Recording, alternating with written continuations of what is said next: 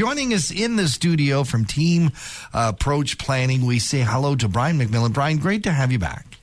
It's great to be here, guys. Brian, you've got an amazing event coming up. Tell us why you decided you wanted to put on this event called Age Well and Live Well.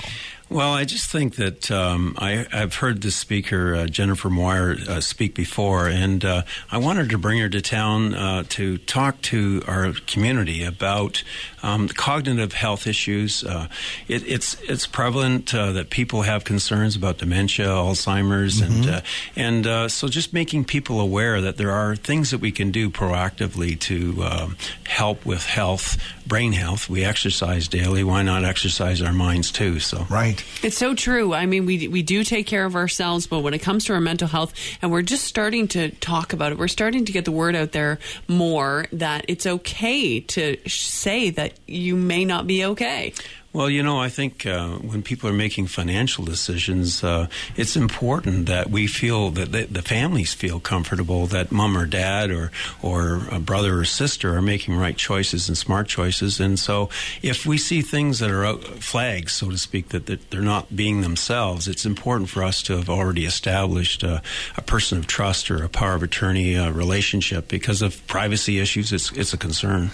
It becomes a community discussion, and Jennifer Moir joins us. Jennifer, you're speaking today at 1 o'clock at the Collingwood Leisure Time Club. And Jennifer, it's about having the family involved in the discussion, but also those services that someone uses, their financial planner, all that stuff. They all kind of have to be in on the situation. Absolutely. A community approach to aging, I think, is absolutely critical this day and age because, look at our aging population. Generally speaking, right. The fastest growing age cohort is the 100 plus. Yes. We're living longer, and we really do need the support of our community and those around us to help that. And we also need to be proactive and take some responsibility about what that aging experience looks like. So today's event is an amazing opportunity to have a conversation with each other about what does aging well, living well look like, right? And how can we influence this and be more proactive? So it's in our best interest, it's in the best interest of our family and those that care for us. So I think Brian has created this opportunity to dialogue and learn and kind of normalize the conversation because aging is inevitable. It's happening to us all. Like right? Taxes. Exactly. We're all going down that path. But what is the journey going to look like? And what can we do about it? So this is an exciting opportunity. I like how you said being proactive because that is very important. I remember, working on cruise ships, and then you would have someone who was 80 years old here, someone who was 80 years old here. And the difference, obviously, health has a lot to do with it. But just where they are on their own mental scale of not giving up. Absolutely. To be able to keep going and to be able to be proactive in their life moving forward. Well, there are things that we can influence and there are things that we can't influence. And there's this third equation. A third is genetics. We can't do much about that, right? A third is lifestyle choice. We can do a lot about that. And the other third is attitude. So how are you waking up in the morning and embracing this day and taking advantage of the possibilities regardless of your age?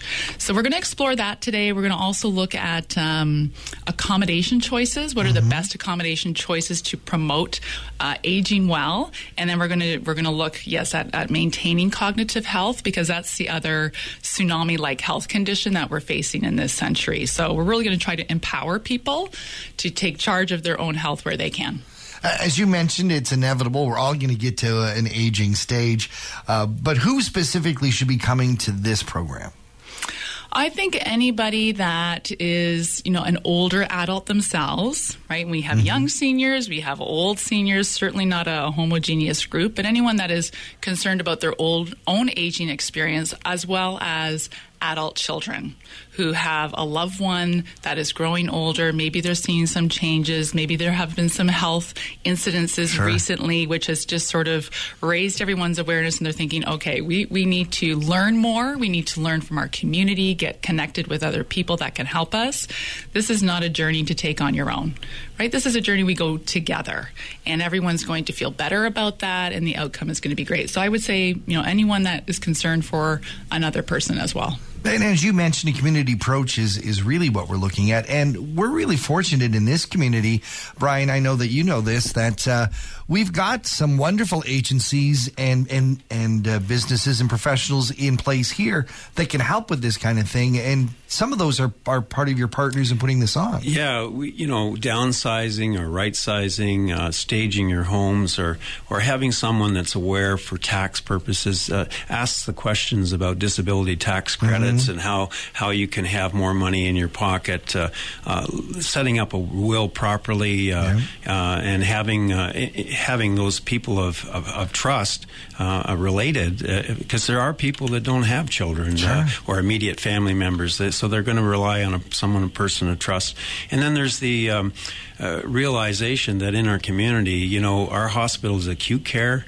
It's not chronic care. Right. And so Comfort Keepers and companies like that that are providing at-home services to keep people in their homes longer is so important. So all of the sponsors, Clear My Clutter, Sue's, Ted Pollack, Ironside Law Firm, as well as Comfort Keepers, and Cranberry, or now Living Stone Resort as well.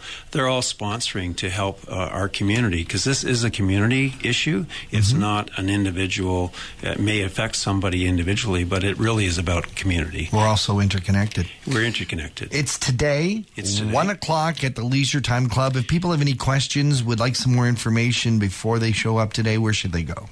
If they give us a call at Team Approach Planning, 705-446-9986, and speak to Arlene at extension 102, just give us a call and we'll help with that. The doors are going to open at 1 o'clock. 1:30 will be the actual time that Jennifer will be speaking, and she'll speak for about an hour and 15 minutes or so, and then there's interactive. It may take a little bit longer, so that's why we booked it from 1 to 4. Sounds fantastic. Living well, of course, is all about aging well, and that's what we're going to be talking about. Jennifer Moir, thank you so much for joining us. Welcome to Collingwood. Brian McMillan, always a pleasure to see you, and thank you for being here. Thank you.